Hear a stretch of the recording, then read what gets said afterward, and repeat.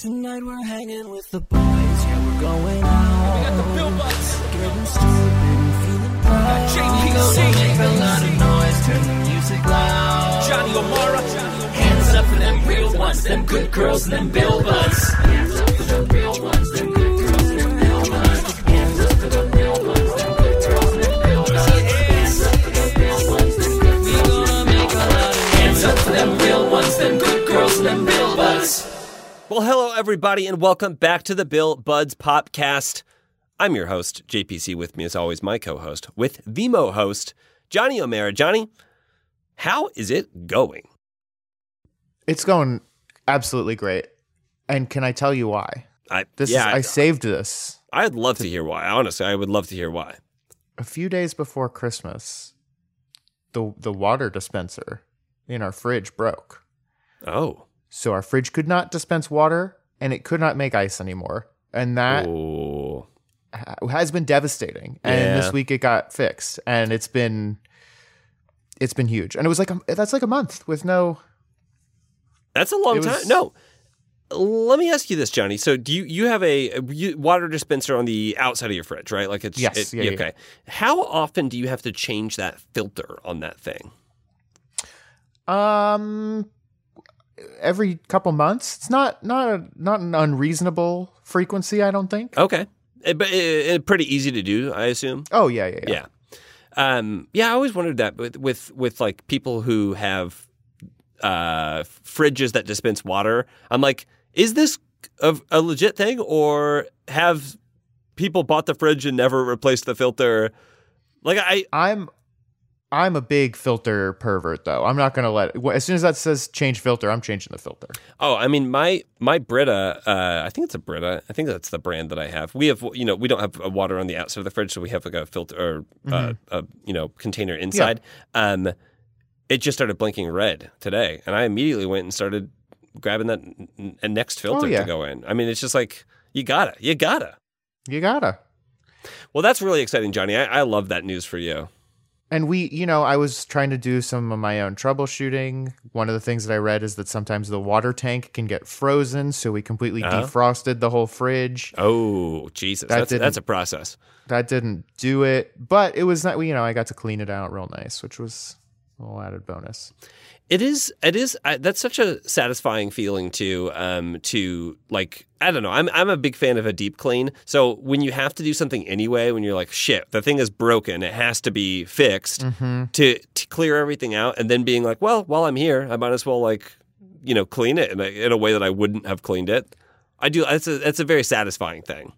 I'll tell you what was really nice when we moved here.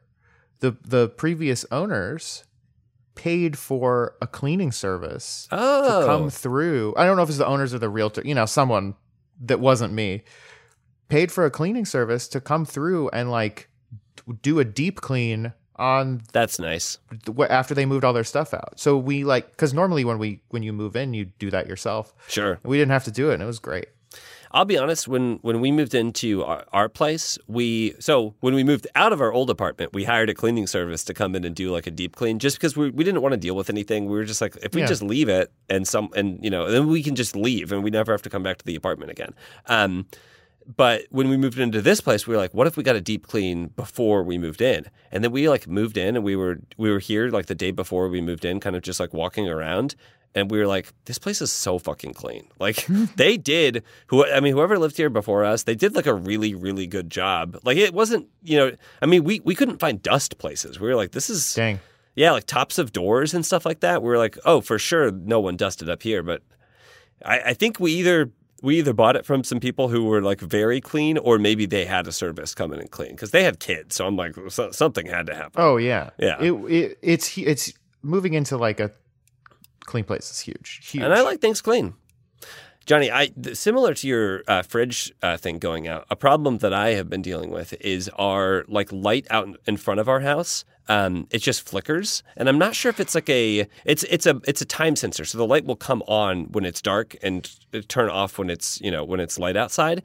And something about it's some sort of motion sensor or something, but what I eventually figured out is that if you've cleaned all of the like turned off your power, like turned off the breaker to the outside, and cleaned all of like the place with the light screws in it. The word is escaping me now. Socket. You clean the socket and clean the light. And if you've done all of that and it's still flickering, you probably just have to replace that thing. So it's still flickering. And now I'm like, oh, I have to replace it. But I've been putting it off because I don't want to call an electrician to do it. So now when I see it flickering, I just take the light out until I'm ready to go to bed. And then I open the front door and screw the light back in and say, like, whatever happens so when you I'm just asleep. unscrew it like at quarter turn or Quarter turn, leave it in there, and then it's dark out there and it doesn't flicker. And I think that I'll probably be doing that for the next, I want to say 7 months before I call someone to be like, will you come and replace this? If you need a wreck, we just had an electrician out not that long ago. They were great. I'm going to have them out again soon. We love a wreck. I mean, I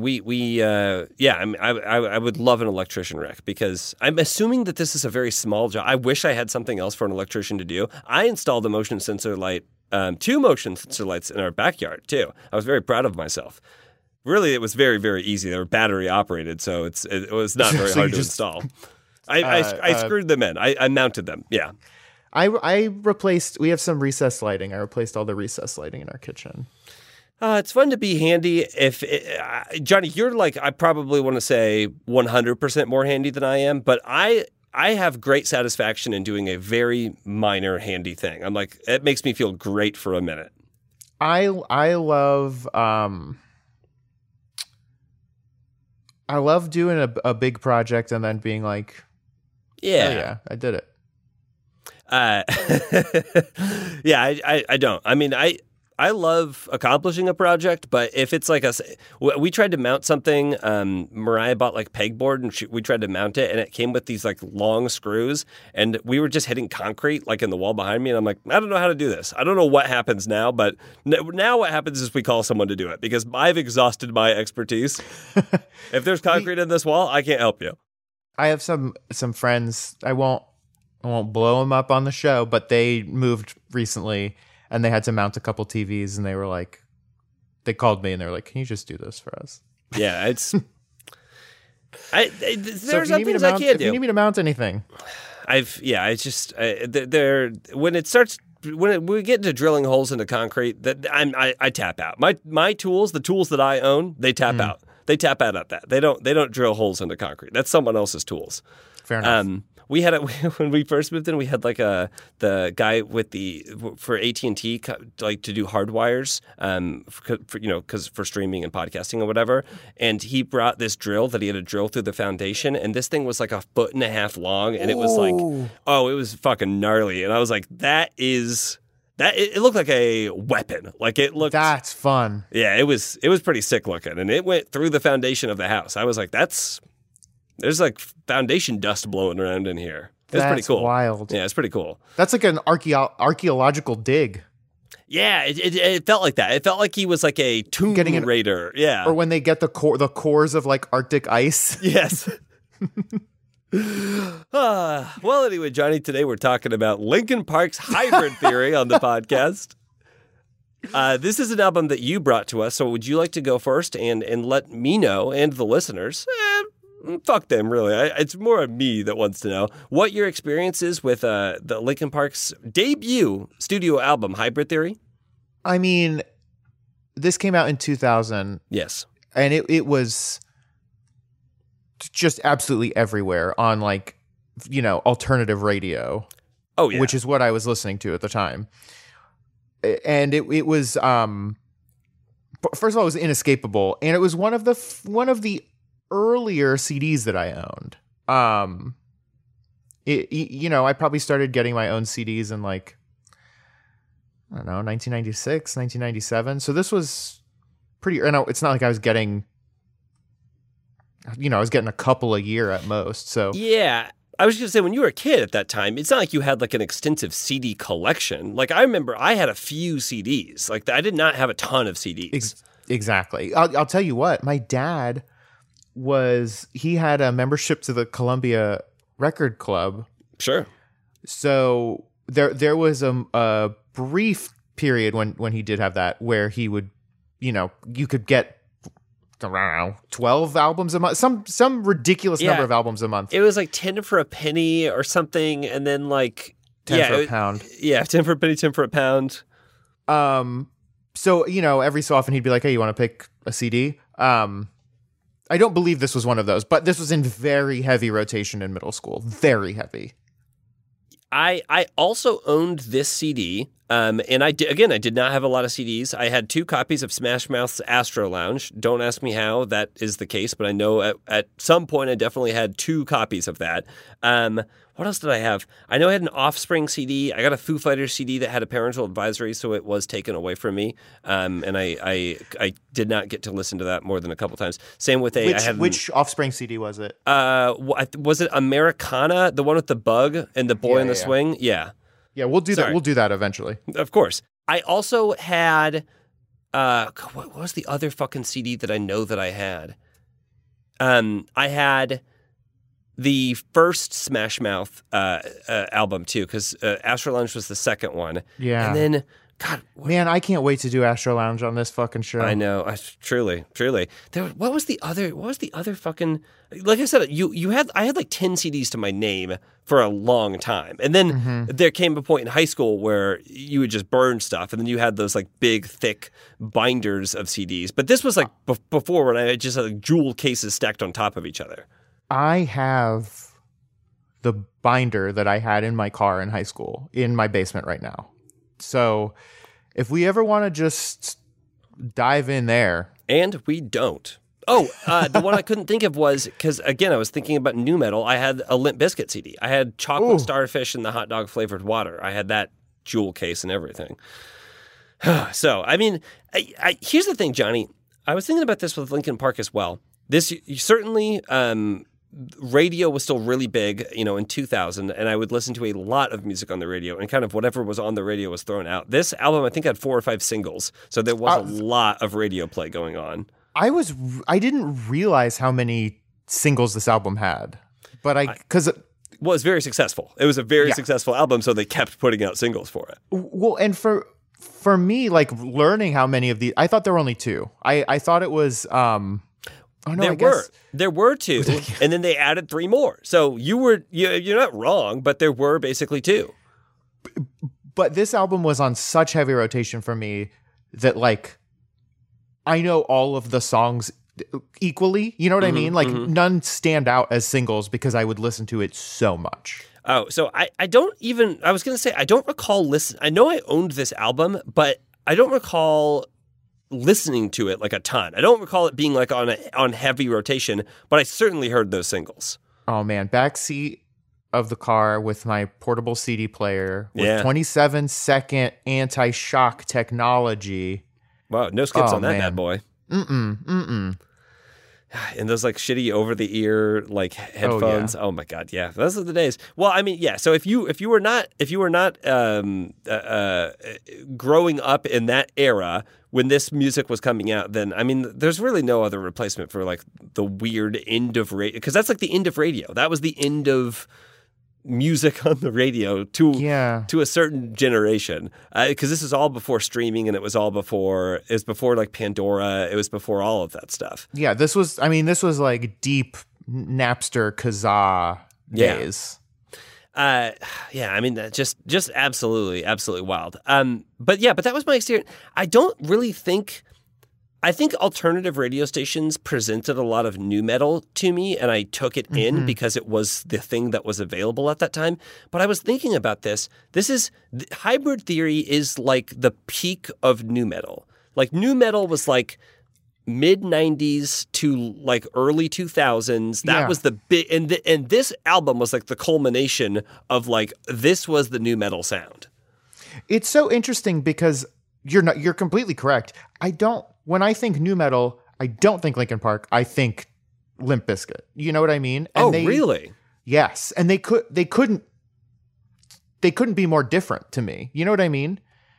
No, I don't know what you mean. To me, they're almost exactly the same. That's so interesting. Like Linkin Park, Korn, Kid Rock, all of that was being piped into the same like delivery system that. This just feels like all of that to me. But it is nu metal. Oh, for sure. Is Linkin Park if like theater kids did new metal, or it feels like artsier, not necessarily successfully artsier, but you know what I mean? Yeah, I don't know. I was trying to like nail down the aesthetic because like this just sonically, I feel like it's just like the rest of it. You're probably right, but But the persona and even a lot of like I want to say costumes, but they're just clothes. Like the costumes of this era were very like kind of punk adjacent. Even I was thinking about it like they kind of like have like spiky Sum 41 hair or vice versa. That feels like a adjacency, but I don't know. Yeah. Well, I mean, Johnny, we got to get into it. We got to start talking about this album. I mean, this was wild. This one came out October 24th, the year 2000. 12 songs, a 37 little late birthday present for me. Happy Halloween. 12 songs, 37 minutes and 52 seconds. So a pretty tight clip on this thing. Most of these songs are working out a pretty good clip. I'll be honest. I was surprised at the song length because I was just expecting them to be longer for some reason, and when they were all kind of pretty short considering. Yes, they were all like in the 2 to 4 minute range. So it's like there's not like a single like super long one on this album either. Johnny, this peaked at number 2 on the Billboard Top 200 and spent 270 weeks on the chart. 5 years or 5, I guess, calendar year. Yeah. Could you imagine? I feel like this, I mean, obviously this kind of music wouldn't chart like that now, but whatever today's version of this music is charting for that long, Well, that's why the new metal phenomenon is so fascinating to me, because it's like, it was like a flash in the pot. It shone bright for so short a time and then kind of faded out, but it's one of those types of music that is such a cultural marker because kind of exactly what 10-year period we're talking about with new metal. And there are still new metal bands, but it's not as popular as it was. I mean, I think Linkin Park fairly recently came out with a song. I know obviously Chester has passed, but I believe that they fairly recently released a song. I know that they ended their like mourning period or hiatus period in 2020, so it's possible. That they have. I've not kept up with them. Johnny, would you like to guess what they lost that number 1 spot to? Because I was like, it sucks that it peaked at number 2, which was the week it came out. So it was the week it came out was where it lost that spot. But I was like, man, 270 weeks on the chart, and it never came back. So you're asking what was number 1? The week that it was number 2, yeah. Wow. It's tough, but you won't be... I'm excited for you to hear because you won't be satisfied with it. Oh, I mean, well, my first guess was going to be POD, but I know that didn't come out until 1 year later. Yeah. I don't know. I'm sorry? I was going to say, is it Kid Rock? No, it's the 3rd studio album by a band called Creed. This is Weathered. Weathered by Creed. It's the one with their faces carved in the tree. Wow. But that album only spent 6 weeks on the chart at all. So this, I feel like to a certain degree at that number 2 after 270 weeks, they got ripped off with the number 1 spot. Their next album, Meteora, did hit number 1 though. So good for them. Yeah, this was a huge album too. It was a humongous commercial success. I feel like I said, like a lot of people call this like the culmination of the new metal period, basically. Yeah. There's listening to a lot of these. There's also, I feel like I've brought them up a lot, but it feels very similar. This feels more like Incubus than like Limp Bizkit to me. Oh, okay. Yeah. I mean, maybe Incubus is like acoustic new metal or something. Yeah, I think like Incubus had a person that was like rapping on their first album, and but they had like a DJ and stuff. They had a DJ. I think that the later iterations of the band maybe changed that out a little bit. Maybe I don't remember exactly. it is kind of fascinating to try to put something in a camp like this, but for those of you who are wondering what exactly nu metal is, it's kind of like an offshoot of metal that a lot of people who like metal don't claim is an offshoot of metal. That has like hip hop, I think primarily is the influence, but then if you look at the specifics of what nu metal is, it can be like influenced by some other things. But yeah, if you have like a metal sounding band with some rapping in it, and maybe like a DJ, you're probably playing in the area of nu metal. I feel like rap rock was a term that was kind of tossed around then. Maybe before they came up with the term nu metal. I think rap rock is different than nu metal. I think that I truly don't ask me to be able to like pin down the fucking subtle differences between those two things, because truly they're both not for me and I don't care. So I'm not going to be the one to like research them. But I do think that nu metal fans or rap rock fans would tell you that those are two separate categories. Interesting. Yeah, I mean, what the fuck do we know? We're only professional music critics. So let's use our expertise to critique this album that came out 22 years ago, 21-ish years ago. So let's listen to track 1, Johnny. This is Paper Cut. Everybody acts in the fact of the matter is I can't add up to what you can, but everybody has a face that they hold inside. Face that awakes when I close my eyes. Face that watches every time they lie. Face that laughs every time they fall. And watches everything. So you know that when it's time to sink or swim, that the face inside is watching you too, right inside your skin. It's like a paranoid looking over my back. It's like a whirlwind inside of my head. It's like I can't stop what I'm hearing within. It's like the face inside is right beneath the skin. It's like a paranoid looking over my back. It's like a whirlwind inside of my head. It's like I can't stop what I'm hearing within. It's like the face inside is right beneath my skin. Okay, so that is a little bit of Paper Cut. Johnny, this is the first track on the album. What are your thoughts? I think this is like a really solid start to the album. And it's basically, if you don't like the song, you're not going to like the album. Yeah. Simple as that. Yep. And if you do, you're in for a good time. Yeah. Now, I think that's, I mean, that is like nu metal to a T, though, right? Like you could probably listen to the first song of any of Korn's album and Limp Bizkit's album and be like, I either will like this or I will not like this, because it's gonna be this is what it's gonna be for the duration of this album. Yeah, there's no misdirect here. Yeah. I also didn't realize this was a single until researching for this. So it looks like it was one of those later singles because of how successful the album was. But this is one of the ones that is more recognizable to me on the album. And I don't remember if it's because it got like radio play, like vis-a-vis being a single, or if it was like used in something, but they all kind of sound vaguely familiar to me anyway. This one, the chorus of this one, which I actually think is quite good, sounds more familiar to me. Yeah, sure. And it's also the first track on the album, so if you were listening to the album at all, you're going to hear this more than, statistically any other song.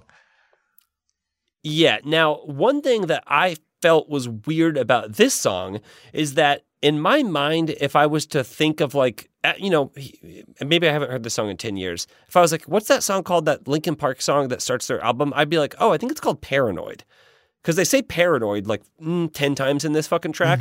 It's called Paper Cut, which they say 0 times in this track. So I was a little confused about that.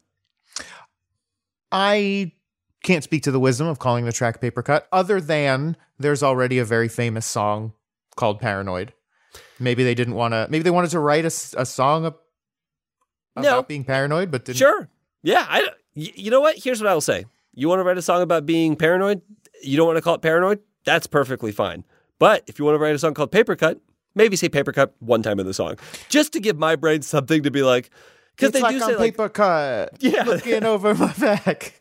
Honestly, their lyrics are very surface level. They are exactly what they are. So don't tell me that you can't compromise your artistic vision by adding the word Paper Cut in there at some point, because you can. You just can. I did think the line "Your paranoia is probably worse" was very funny. I don't know if Yeah. it's intentionally funny or not, but it did make me chuckle. Here's the thing, Johnny. I don't know if it's intentionally funny or not. Is something that I could say about a lot of stuff on this album, which makes me want to talk about the video for Paper Cut. Dude, the video, first of all, the looks, absolutely fucking Yeah. unreal. Well, here's the thing. I don't even know if I can use this word. I never use this word. Uh-oh. But this is chuggy as fuck. Yeah. I mean, this whole thing is for. It's the year 2000. It is a very, very specific look. You have to watch the video for Paper Cut because everything in this is like, I don't know. I mean, it's like some of it is Hot Topic. There's the studded belts, and he's wearing like a sleeveless it's not even really a tank top. It's I guess it's a tank top. Yeah, it's a tank top. Every look in this video, I had. Yeah, of course. I miss plaid trip pants in a big way. The plaid trip pants are a fucking trip. And then other people are just wearing like farmer supply like jackets that are just like jackets that are just too big. There's a lot of bending over too. You're getting really into it. You get really low when you get into it with this stuff too. Can I tell you, in middle school, I was in band, and a bunch of kids in like middle school band had their own like band, like actual like rock bands or punk bands or whatever, and they would practice in the practice rooms before and after school. And I, at the time, thought I wanted to learn how to play guitar, and one of the kids was like, "Yeah, I'll teach you." An entire day of like him teaching me how to play guitar was teaching me how to make the strap as absolutely long as possible. Oh, yeah. So that you have to like just the lower you can play your guitar, the better. Oh yeah. And that was all I learned. Yeah, one of my bass teachers, I told him I can't remember what song it was, but it was in drop D, and he was like, the only reason that they use that they drop that so low is that they're playing their guitar so low that they can't touch the fucking bottom like whatever. That's frets. incredible. I was like, oh, okay, interesting.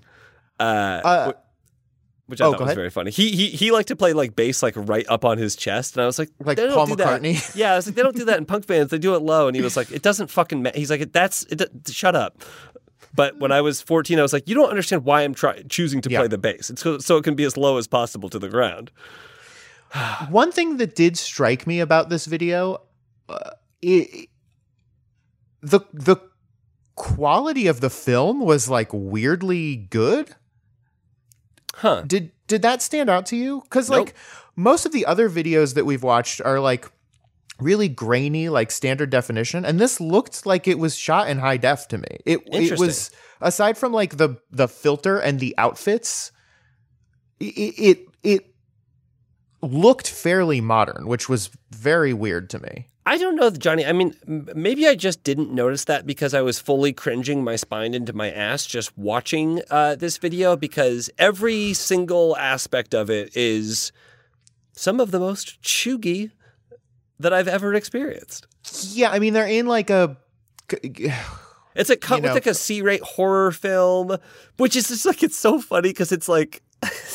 It's very on the nose. It looks so comical now, and to be like, yeah, and they're all being so serious in the video. Like they all look like the fucking like badasses, and I'm like, if you knew how funny this looked, like this aesthetic ages so poorly. I think part of the reason why it ages so poorly is like there's so much shit. Like yeah, the pants are plaid and big, and they've got fucking chains and straps, and you're wearing like 40 bracelets and a necklace and earring. Yep. You know, it's like it's too much. I think you should leave season 2. There's too much fucking shit on me. I don't want to be around anymore. If you think for 1 second that I didn't have a ball chain bracelet and a ball chain necklace and rings on every fucking finger, you're out of your goddamn mind. Because I'm glad I never did. I'm glad I never had any of that stuff. I'm glad I never owned fingerless gloves except for lifting weights. But I definitely wanted all of that stuff. I just never owned it. And I'm glad that some parent, some responsible party said, no. Well, how about a video game? And I said, that's much more my speed. Please, yes, that. No, man. I was so up in the mix with all this shit. Okay, Johnny, let's talk about track 2. Let's talk about One Step Closer.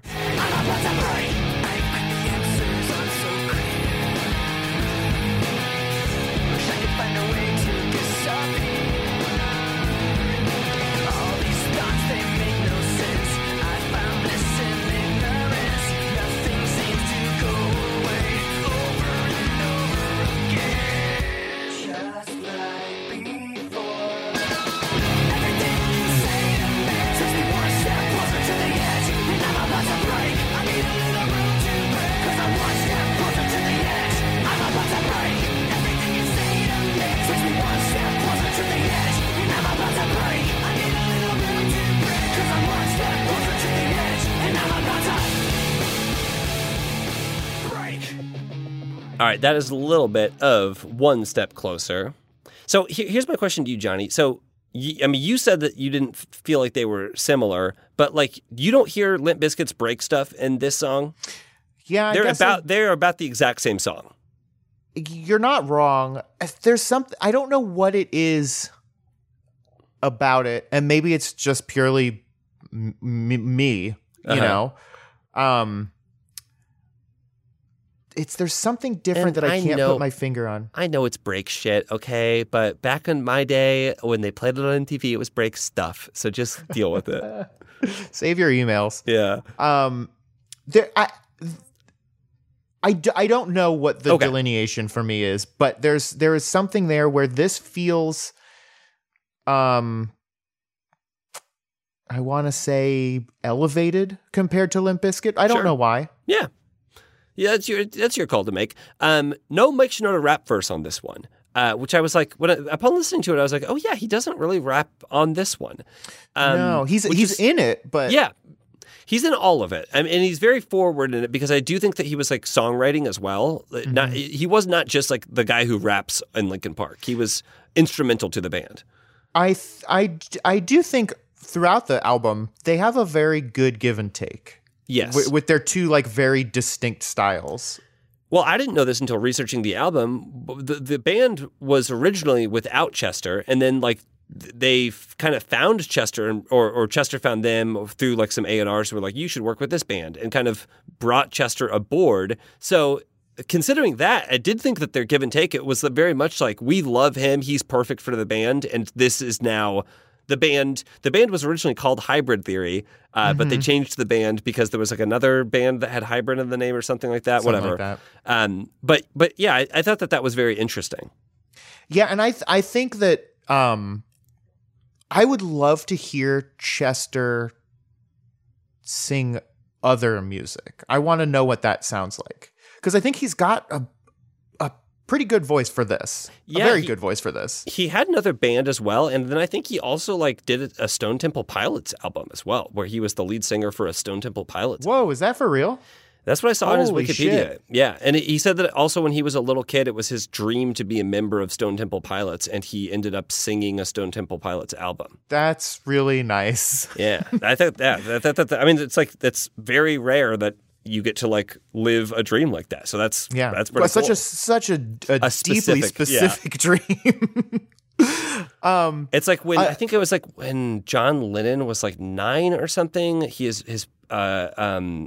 His dad like took him to a guitar store and he pointed to a guitar and he said, "That's the one, Daddy. That's the one I'm going to play when I get to join the Beatles." Which is like to call your shot like that, to be like that's the biggest band of all time. Yeah.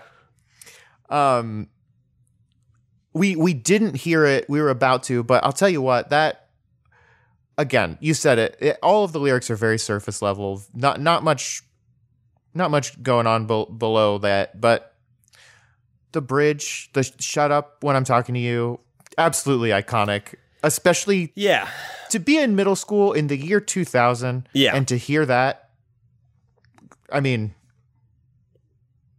here's the thing. Unreal. Here's the thing. I mean, so much of this album is full of this angst in a way that there are albums, very angsty albums, and primarily punk music that still get me fired up. That when I was listening to this, I felt completely disconnected from this kind of angst. Shut Up When I'm Talking to You was one of those things that now felt cringy to me, where I was like, ugh. In a way where I could listen to like I don't know, like a Millencolin CD from this same time period and be like, hell yeah, fuck yeah, destroy my shit. But this felt like, ugh. Maybe because a lot of that punk stuff, and also this kind of reminds me, if you took any of the depth or commentary from like Rage Against the Machine. Yeah. Whereas those have like a more specific point of view, even if it's as broad as like Authority, you know, whereas this is just vaguely angsty. I also think that the difference too between like the nu metal and the punk sound aesthetic is that like punk music I felt like it's like whiny losers, whereas nu metal were like tough guys. Like they were like trying to take themselves so seriously and be fucking tough. And I feel like punk bands weren't really trying to be like tough, or pop punk bands weren't really trying to be tough guys. They were like trying to be like whiny losers. Which I felt like gets more of an angst pass for me than like the tough guy angst. You know, this is completely a subjective thing. That being said, I mean, this is one of the singles of the album. I think all the singles are really fucking good. This has a great opening in it. Chester and Mike, the thing that they do together just works really well. I mean, they have a great back and forth, a great give and take. And even when there is no like actual rap verse on the song, you're still like featured. It still feels like there's two singers, you know? And their voices are so distinct. Yeah, very distinct. And very complimentary, I think. 100%. I mean, they found something, which is probably why this album was so successful, that worked really well between the two of them. Johnny, did you watch this video? Of course I did. Again, just more wild stuff. I mean, the flying martial artists, the teens hanging out in a back alley to go like look at Lincoln Park behind some pallets, in a the spiky sewer hair or something. In a sewer, sure, a big sewer. Let me see if this is the one. There was one. Oh yeah, this is the one. This was my hair. I didn't dye it, but the hair that Chester has, the spikes all over, that was my hair. I know. I've seen pictures of you wearing your like Guy Fieri shirt with the spiked hair, and it's like it's wild. But I'm glad that my hair was like maybe just like too thick to ever be spiked like that, and it was way too dark anyway as well. So I couldn't have done that. But I'm glad I never did. I'm glad I never tried. Something else about this video that stuck out to me is Chester has tattoos on his wrists that are like flames. Did you notice this? Yeah. But they are a very specific type of flame that I associate with this time period, where it's like got very thin kind of points. You know, it kind of comes up like a crab claw almost. Okay, yeah. You don't see flames like that anymore, but they were big around this time. That's weird. I think to a certain degree I have some tattoo blindness where I see tattoos and I read them in my brain as tattoos. I'm like, this person has tattoos, but I'm not looking very specifically at what they are, especially if they're like flames or something like that. Because I'm like, yeah, that's like a standard tattoo. And yeah. But you as a person who appreciates that art form much more, I can see why you would hone in on something like that. I feel like at the time, like I had shoes that had flames like that on them. It just felt like that was the flame aesthetic of the time. You probably aren't wrong. Well, let's talk about track 3, Johnny. This is a little track called "With You."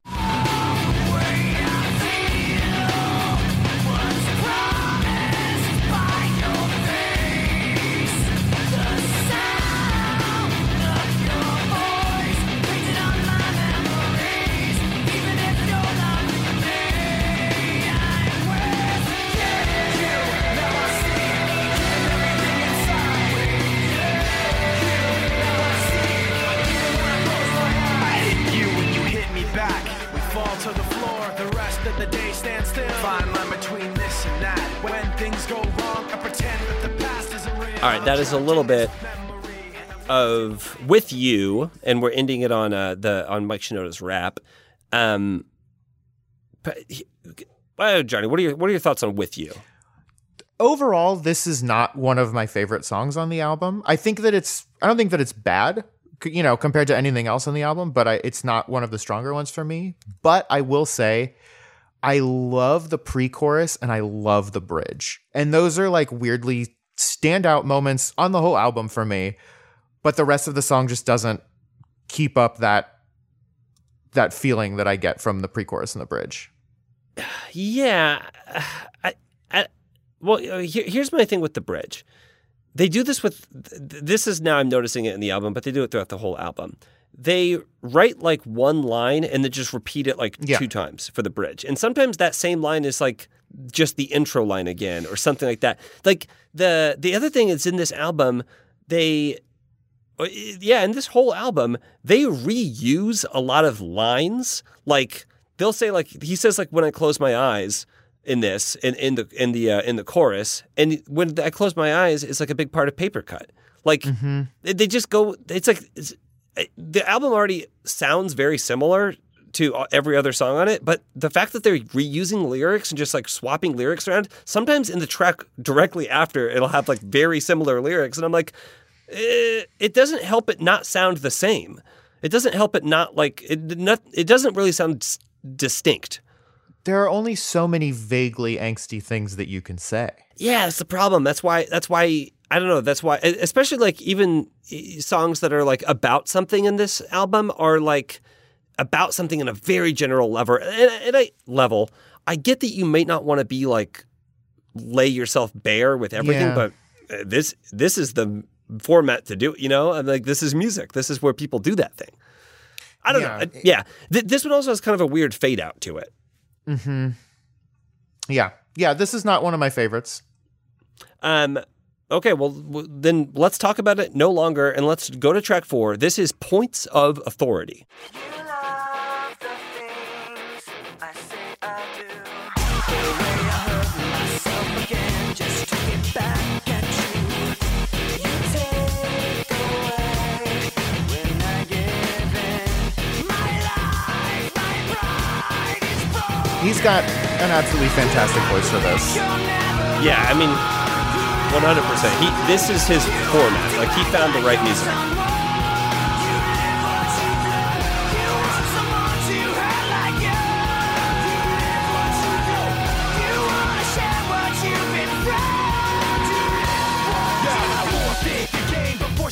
Here we go. Here's some Mike Shinoda. You can't run the race, the pace is too fast, you just won't last. Forfeit the game before somebody else. I found when I was listening to this song specifically that I was like, it's where I landed on the thing where I love what Mike and Chester are doing together. I think it sounds so good. I don't think any of the words that they are saying sound good at all. Like, I think that that bridge, that Mike Shinoda bridge, when I first heard it, I was like, yeah, I remember this. And then I was like, what is he saying? Nothing. He's literally saying nothing. And I'm like, the one thing that I just don't like is when someone raps something and says nothing when they rap. Because it's like, why did I just listen to that? Like, the words are the whole fucking format. Yeah, it feels like it because rapping is like poetry. And if you're not going to say anything, like, don't do it. Here's what it's not. It's not rhyming. And what this is it's rhyming. He says, forfeit the game before somebody else takes you out of the frame and puts your name to shame. Cover up your face. You can't run the race. The pace is too fast. You just won't last. And I'm like, that's certainly rhyming. I will not debate anyone on that front. That is rhyming. But I just don't know what. Seuss rap or something. Yeah, I just don't know what it's about. Yeah. I mean, this is maybe not that specific part, but this song is one of the ones that's like about something. Yeah. But yeah, still very, very, it's like vaguely about a toxic relationship. Yeah, and again, the bridge doesn't, like I said, we don't have to talk about the bridge forever, but the bridge it's that same, 4 lines repeated twice, but it doesn't really further what the song is about. It just feels like it kind of feels like someone wrote a song and then someone else is like, I'd love to rap on that song. And they're like, yeah, go for it. And he's like, rap about a song, rap, song, rap. And you're like, oh, okay. I thought you were going to rap more about like what the song was about, like to inspire that. But whatever. It's quibbly. I still think the song sounds good. Like, yeah, it's a good song. It's got a good sound to it, but the more I dwelled on the lyrics and the fact that I was like, oh, they're just repeating bad lyrics over again. There's not a lot written in this song. This song is lyrically, there's not a lot going on. No, you can't dwell. You just gotta. You have to move on. All right, well, Johnny, let's move on then to this has got to be one of the biggest songs on the album. This is track 5. This is Crawling. Discomfort endlessly has pulled itself upon me, distracting, reacting. Against my will, I stand beside my own reflection. It's haunting how I can't seem to find myself again. My walls are closing in. Not a sense of confidence. I'm convinced that there's just too much pressure to take. I felt this way before. So insecure.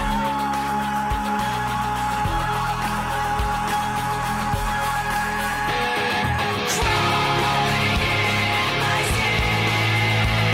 These wounds, they will not heal. Fear is how I fall. Confusing hope is real.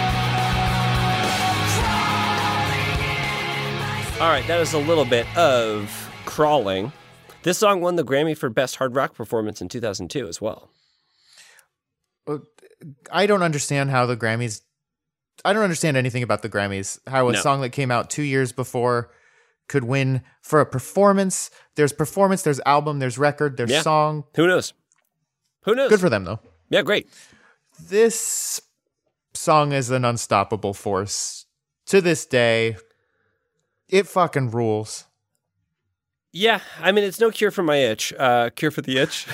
Just picking a random other song of the album. I mean, to me, this is it's just the standout best song of the album, right? It's the one that really just like sticks with you from the album.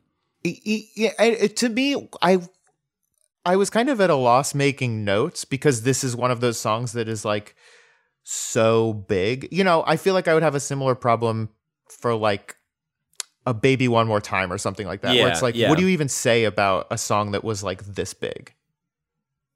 It whips Well- ass. Well, it whips ass, and again, it's a very technically really well done execution of what this band does well. The pre-chorus here, to find myself again, my walls are closing in, is what Chester sings, and then Mike comes in with the rap that Chester finishes off at the end with, I felt this way before, so insecure. The give and take there is fantastic. And Yeah. this song, unlike some of the other songs, is I don't want to say lighter on the instruments, but the instruments I feel like it's like a slower tempo and they take more of a background. There's that fun like doo doo doo like piano going on throughout, and it's more of like and it's not really ballady, but it's like it doesn't go as hard as the rest of the songs to its credit in a really really really cool way.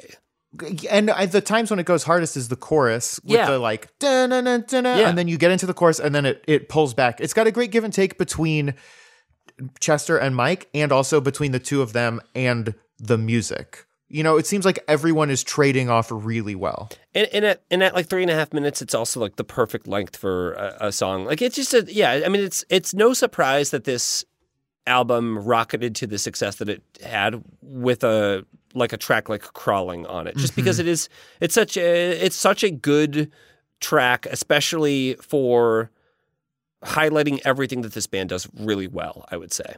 Yeah. Okay, let's talk about track 6, Johnny. This is a song called Runaway.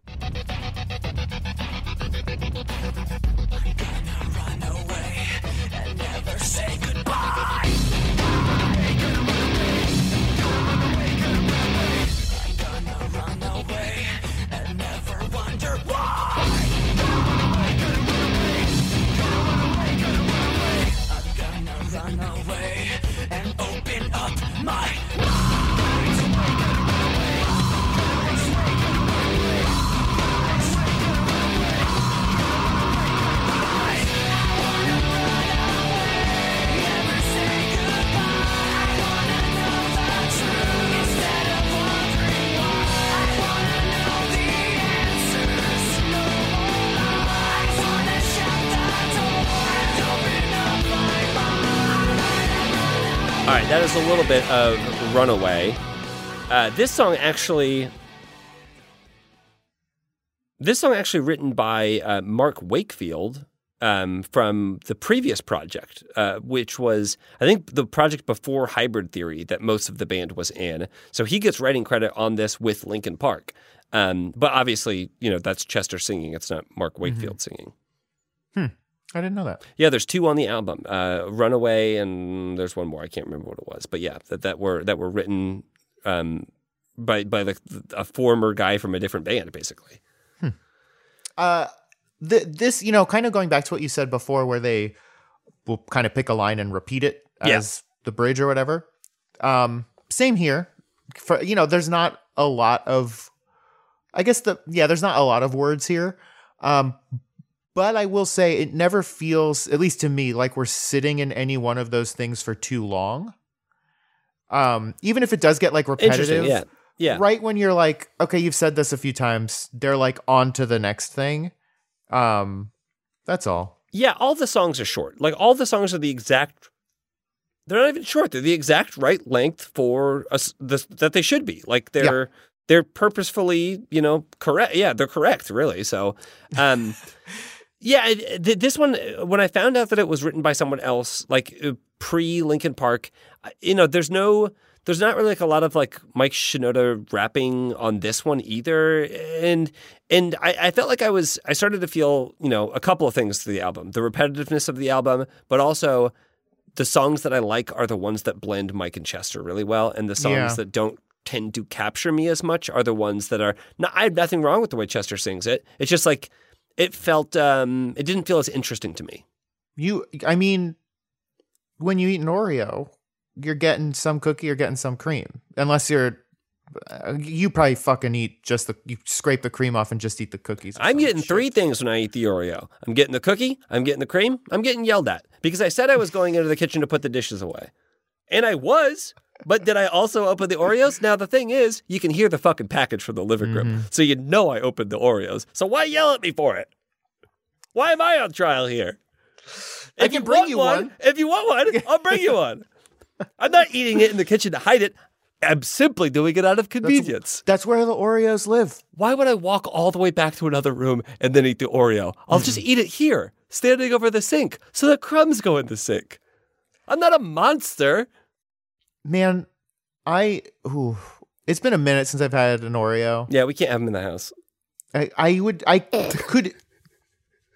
I could easily eat an entire package of Oreos. I bought like a family size Oreo because I was having like friends over for board games. I don't know, this like a couple months ago. And I think people had like 4. And then we had the fucking family size package of Oreos in the house. And there's 2 of us. And I said, this can't happen. We can't do this.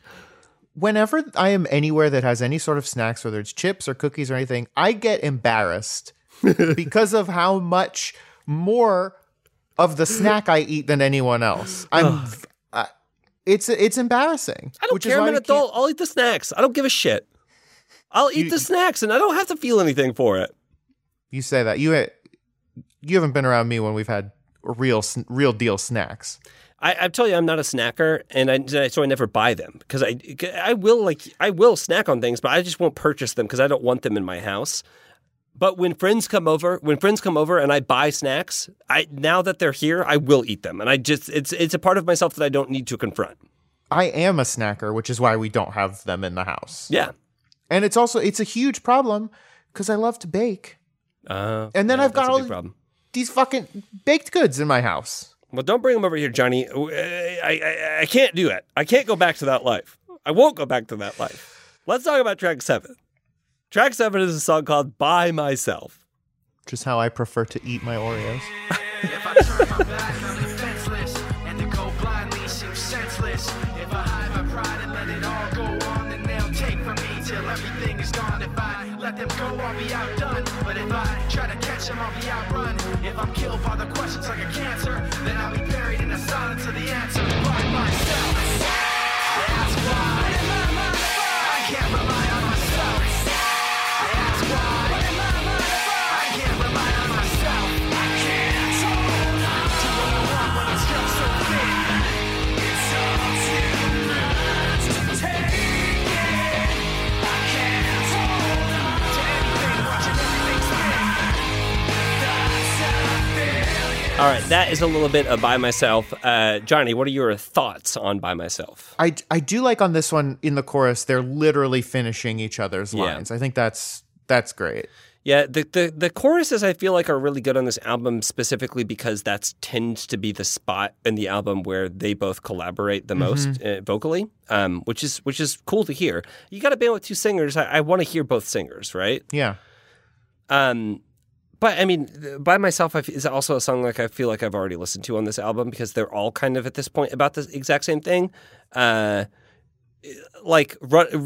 Myself kind of feels in a way like the follow-up to Runaway. Yeah, like I've already run away and now I'm by myself, you know? This is another one where like it's they're doing exactly what they set out to do, but it's not one of the more memorable tracks. Well, let's talk about one of the more memorable tracks, Johnny, because we got track 8 coming up on deck. This is a little song called In the End.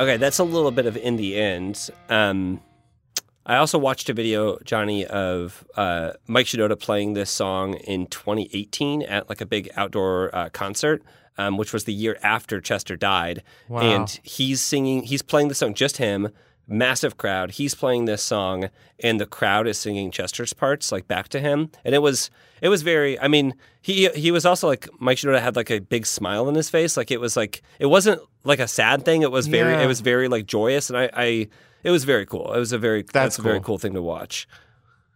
Not to jump the gun, but I watched a little video too, and that's I watched it as well. The official music video. I guess to talk about the song briefly, it's fantastic, whips ass. It's also wild that it's the last single. Yeah. I mean, this also kind of feels like it could have been, and there's a world where this could have been the last track of the album too. Oh yeah, especially the way it ends with yeah, totally. And it's just such a powerful song, and it's also just one of their most well-known songs. If I had never picked up this album, I would have heard this song 1,000 times just because it was all over the fucking place. And again, it's the best elements of Linkin Park. It's got everything wrapped up into this like one tight, concise package. And it's funny because Crawling and In the End, I feel like are both like a little more. Not like downbeat, but they're just a little like they feel like slower a little bit. Yeah.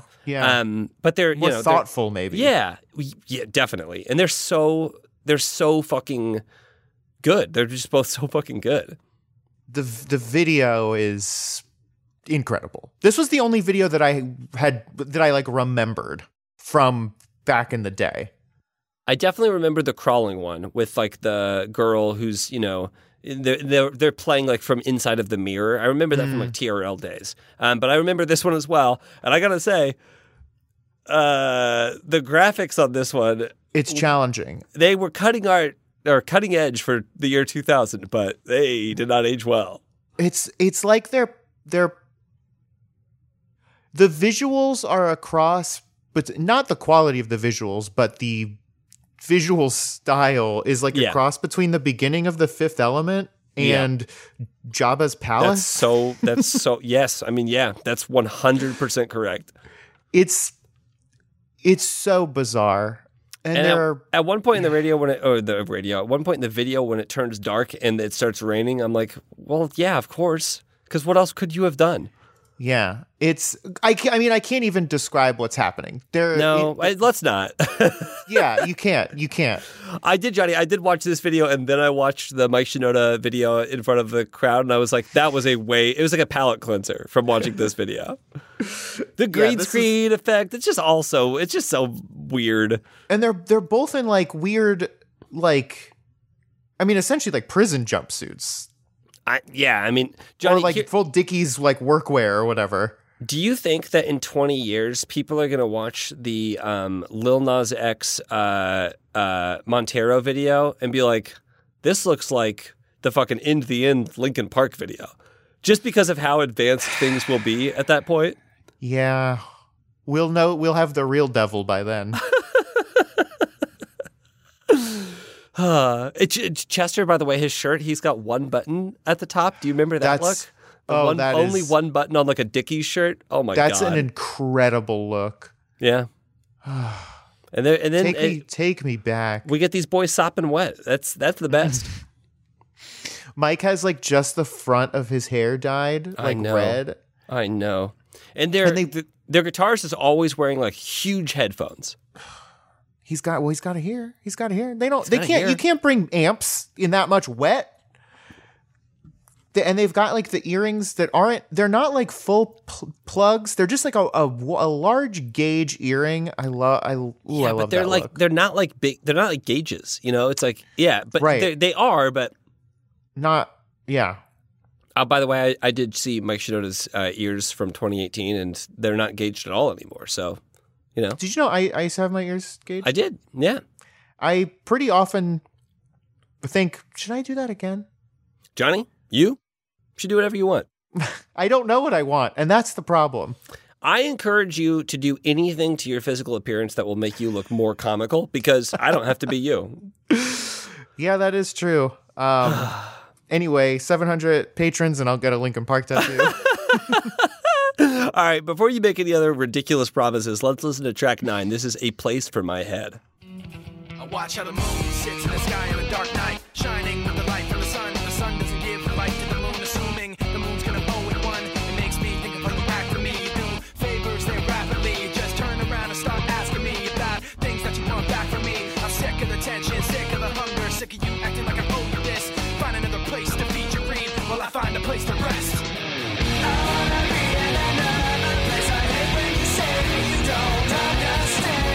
It's not meant to be. I wanna be in the energy. Never forget I'll be a place for my head.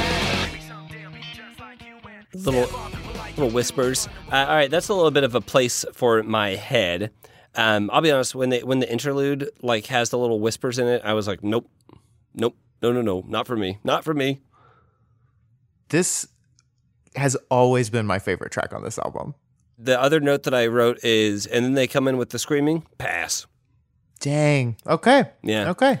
Yeah, I mean, not obviously, for me. like, in the end, Crawling, those are, I think, better tracks, but this has always been my favorite. I love the guitar in this. I think it's really fun. I don't know. I love it. Yeah, the interlude in the bridge, the interlude and the bridge are like the exact same in this. This is the point in the album where I was like, I don't know that they need bridges. They don't know what to do with them. They're doing nothing with them. Like, don't even put them in your songs. Like, you can pick your song structure. You don't even need to have the bridges. But the interlude is, you try to take the best of me, go away, and it's like whispered. The whisper, yeah. Into the bridge, which is you try to take the best of me, go away. And it's just, I was laughing so hard at that because, again, 22 years later, it's just cringy. It just feels so cringy. Like, just to say go away. It's like you try to take the best of me and then like just go away. Yeah.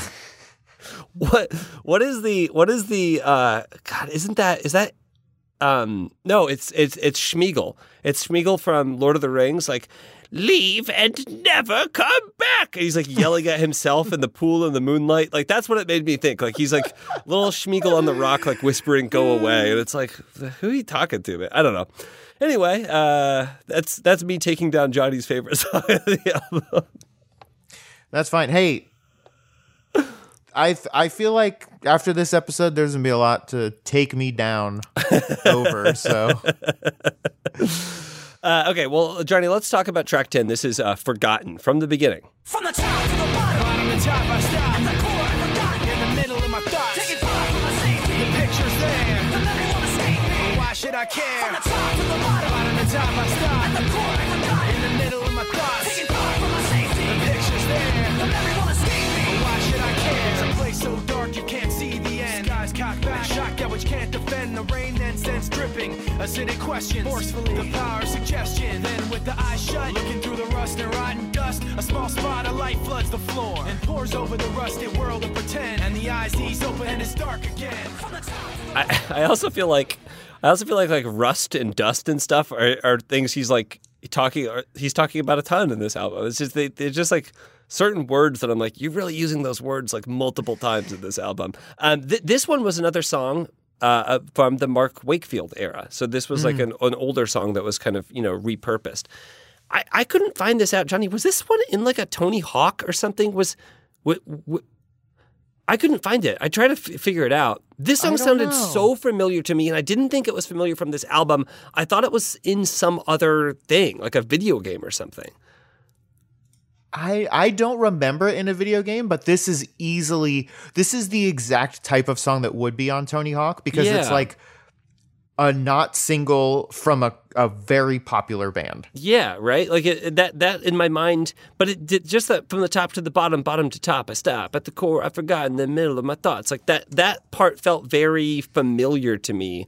I'll be honest, I was starting to get some fatigue in this album, and then this song came on, and it starts so strong. I'm glad that you picked a beginning timestamp for this, that I was getting re-energized by this one. It's a solid track. It does. I can imagine doing kickflips and shit while this song is playing. Yeah. This again, I gotta say, this is another one where I'm like, man, did we need the bridge? Like the bridge is the same thing like 8 times, and it's just like, I don't know. I mean, I don't know. The bridges in this album. This is a longer bridge. Yeah, too. yeah. I mean, truly, it's just It is a longer bridge. Johnny, are you ready to talk about track 11? Oh hell yeah. This is Cure for the Itch. All right now, wasn't that fun? Let's try something else.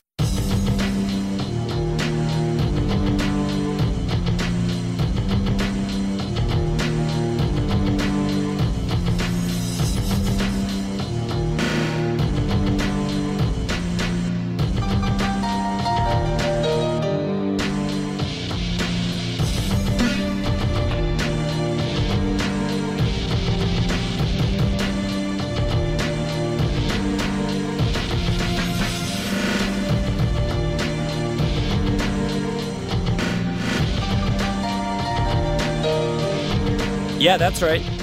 There's an all-instrumental track on this album, and I gotta say, it's slotted in the perfect spot. Track 11, this is exactly where you put this track. Yeah, I think this is great, and this is a great spot for.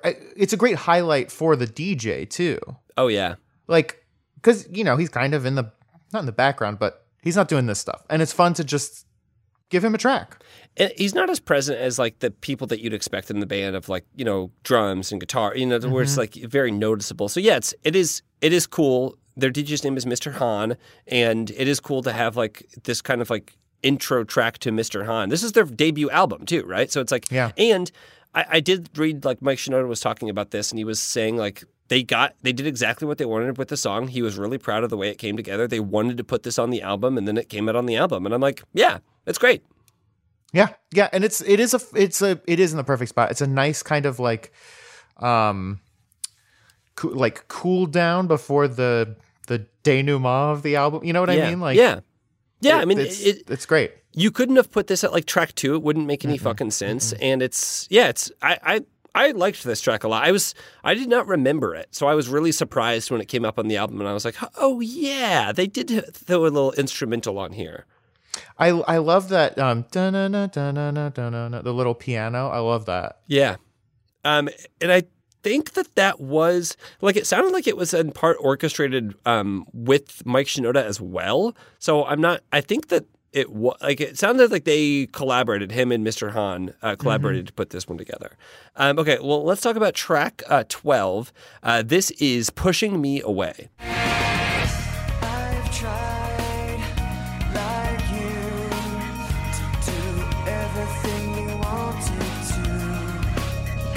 This is the last time I'll take the blame for the sake of being with you. Everything falls apart, even the people who never frown eventually break The down. sacrifice of hiding in a lie. Everything has to end, you'll soon find we're out of time left to watch it all unwind. Sacrifice is never knowing why I never walked away, why I made myself this way. Now I see the destiny pushes me away. Why I never walked away, why I made myself this way. Now I see the destiny pushes me away. We're all out of time, this is how we find how it all unwinds. The sacrifice of All right, that is a little bit of "Pushing Me Away." Final track on the album. Johnny, what are your thoughts on "Pushing Me Away"? I think it's a solid final track. Again, not one of the more memorable ones, but it's also not one of the least memorable ones, you know? No, and it's definitely an ending track too. It's slotted in the exact right place.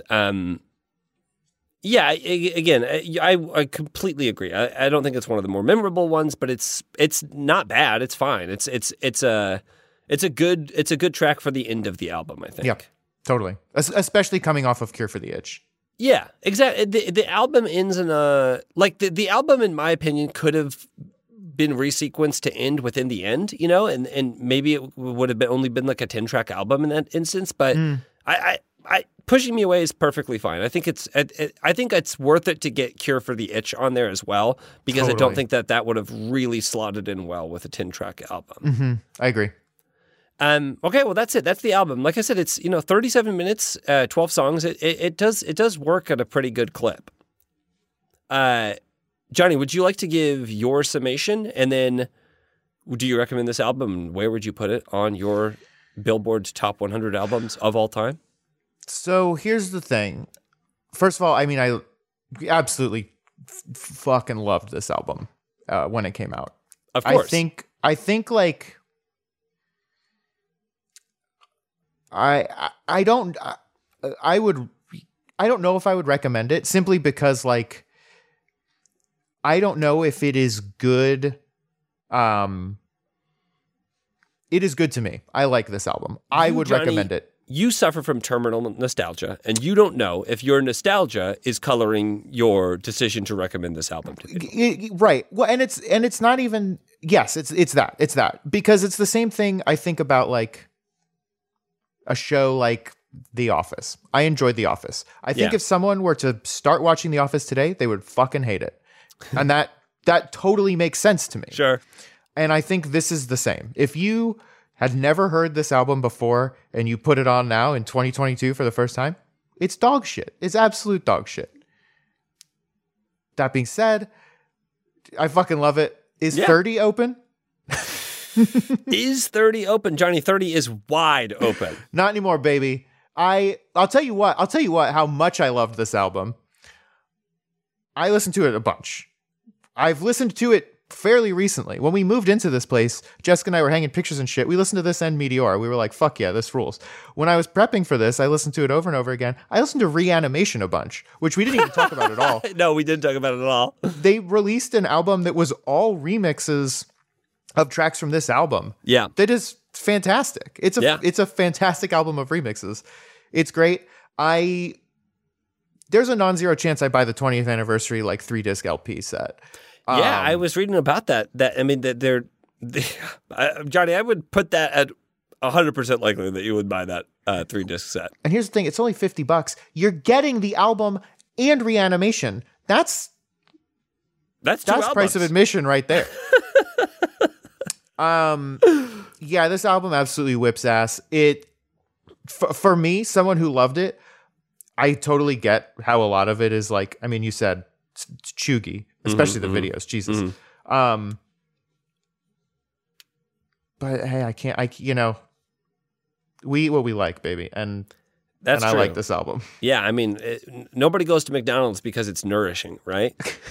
yeah, exactly. This here's what I will say about this. I think what we said at the beginning of the show is exactly correct. Would I recommend it? I recommend that you listen to Paper Cut, and if that seems like it is your jam, finish the album. Because if it does not, I'll be honest, you're not going to get anything. You're not going to get anything much different from Paper Cut on this thing, and you can save yourself 34 more minutes of your life, and you don't have to listen to it. My experience with this album, Johnny, I found it very difficult to listen to. I tried. I mean, we've actually had longer than we usually have with these albums to listen to this album.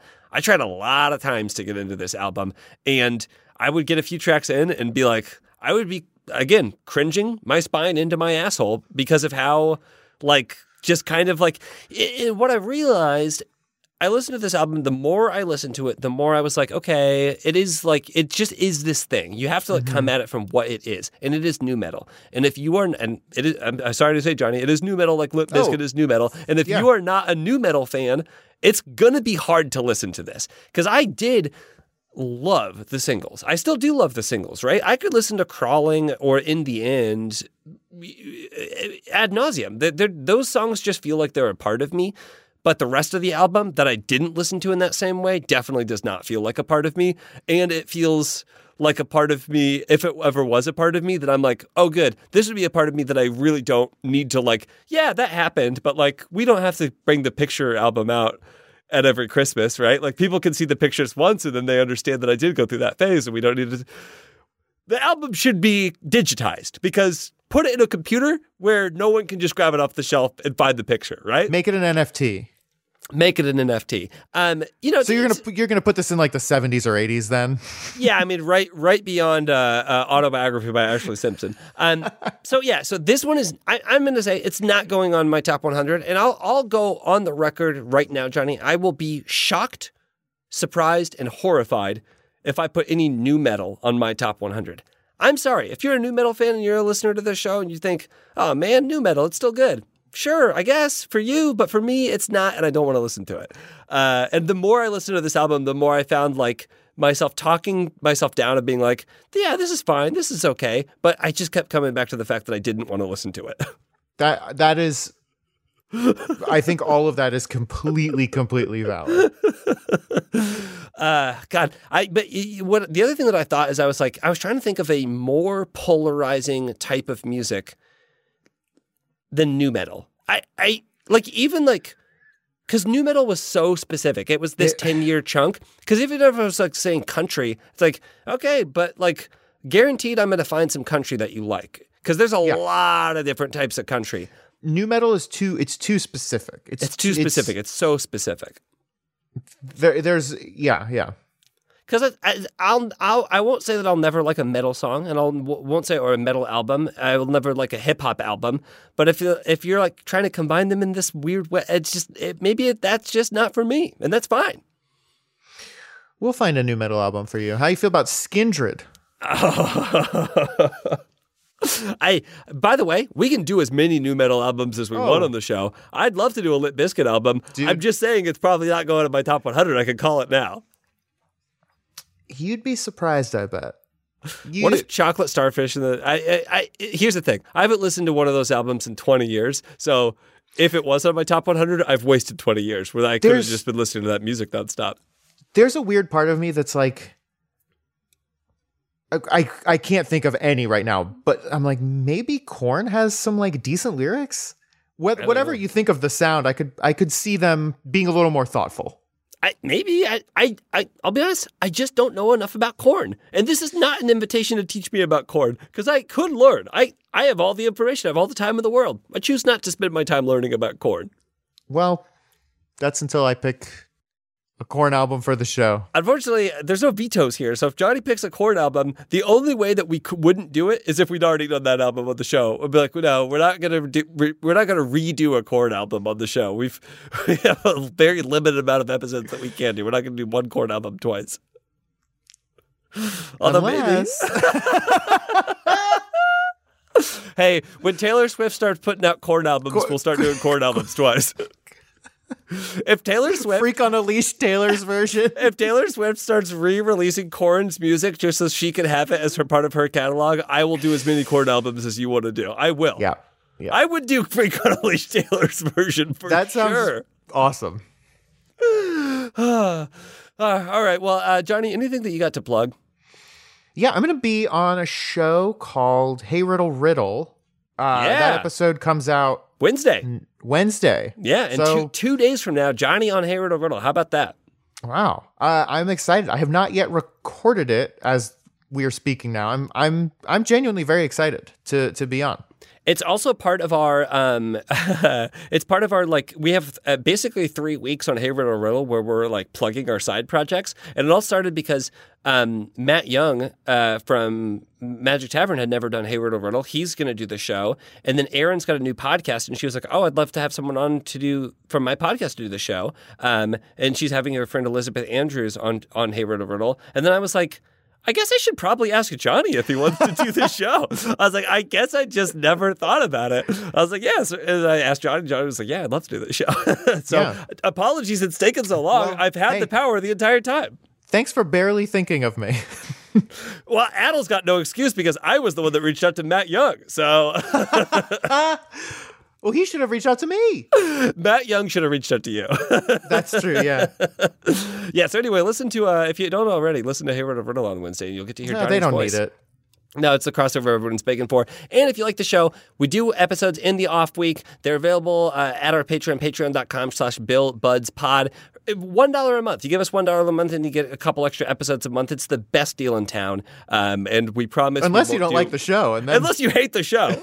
it's not a Then great it's deal. a terrible deal. It's actually, honestly, not a bad deal, even if you don't like the show. It's still a pretty good. A deal's a deal, right? Nobody That's goes to true. McDonald's for the deals. Well, that's not true. People love the deals there. That dollar millionaire. Come on.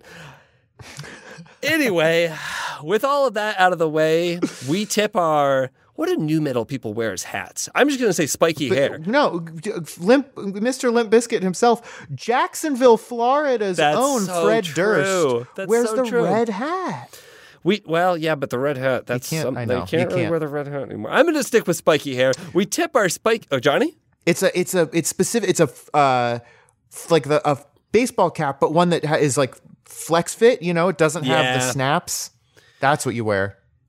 It's like a fitted cap, right? We tip our fitted flex fit red hat with the bend in it. It's not a mega Yeah. hat. Oh, you gotta bend it. You gotta bend it. You have to bend it. It's in the area where you bend the hat. It's not. We cannot stress this enough. It is not a MAGA hat. To you, and wish you a fond farewell. Tonight we're hanging with the boys, yeah, we're going out. We got the Bill Butts. Getting stupid and feeling proud. JPC. Make a lot of noise, turn the music loud. Johnny O'Mara. Hands up for them real ones, them good girls and them Bill Buds.